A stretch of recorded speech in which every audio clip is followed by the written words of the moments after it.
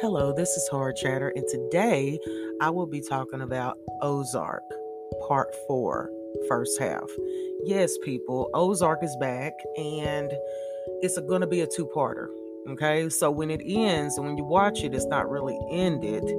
It's just going to come back with a second season of this season, if that makes any sense. I don't see why Netflix did that. But anywho, the last season started off or ended in a murder right beside the husband and wife with the mob boss cartel. And so she's way out of the picture. But not really out of the picture, okay? The character that died, and I forgot what her name is, but she's not, her situation, is not out of the picture. So the opening of season 4 is there's a party going on. After this has happened, after the girl got her brains busted out, they have to wash their hair out and go to this party like everything is normal.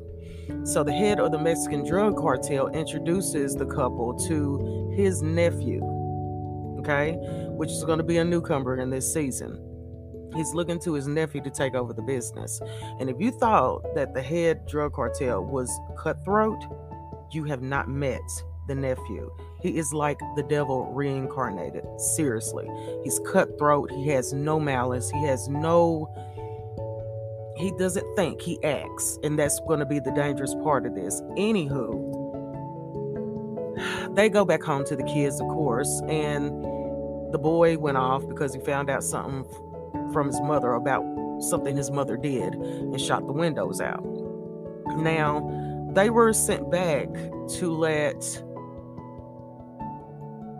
them know, the woman that owns the ranch, the Poppy Ranch, who's dating a young man, Wyatt,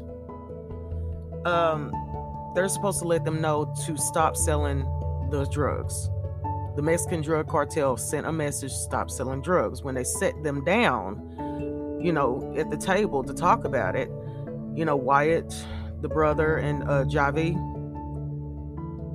was there. It didn't sink in, okay? And that's going to play a big part. So there's going to be a lot of murders in this season. A lot of people, even the first half, there's a lot of people leaving, okay? I'm excited, but I was left feeling a little sour the way it ended. Because the way it ended made me want to know what happens after this, okay?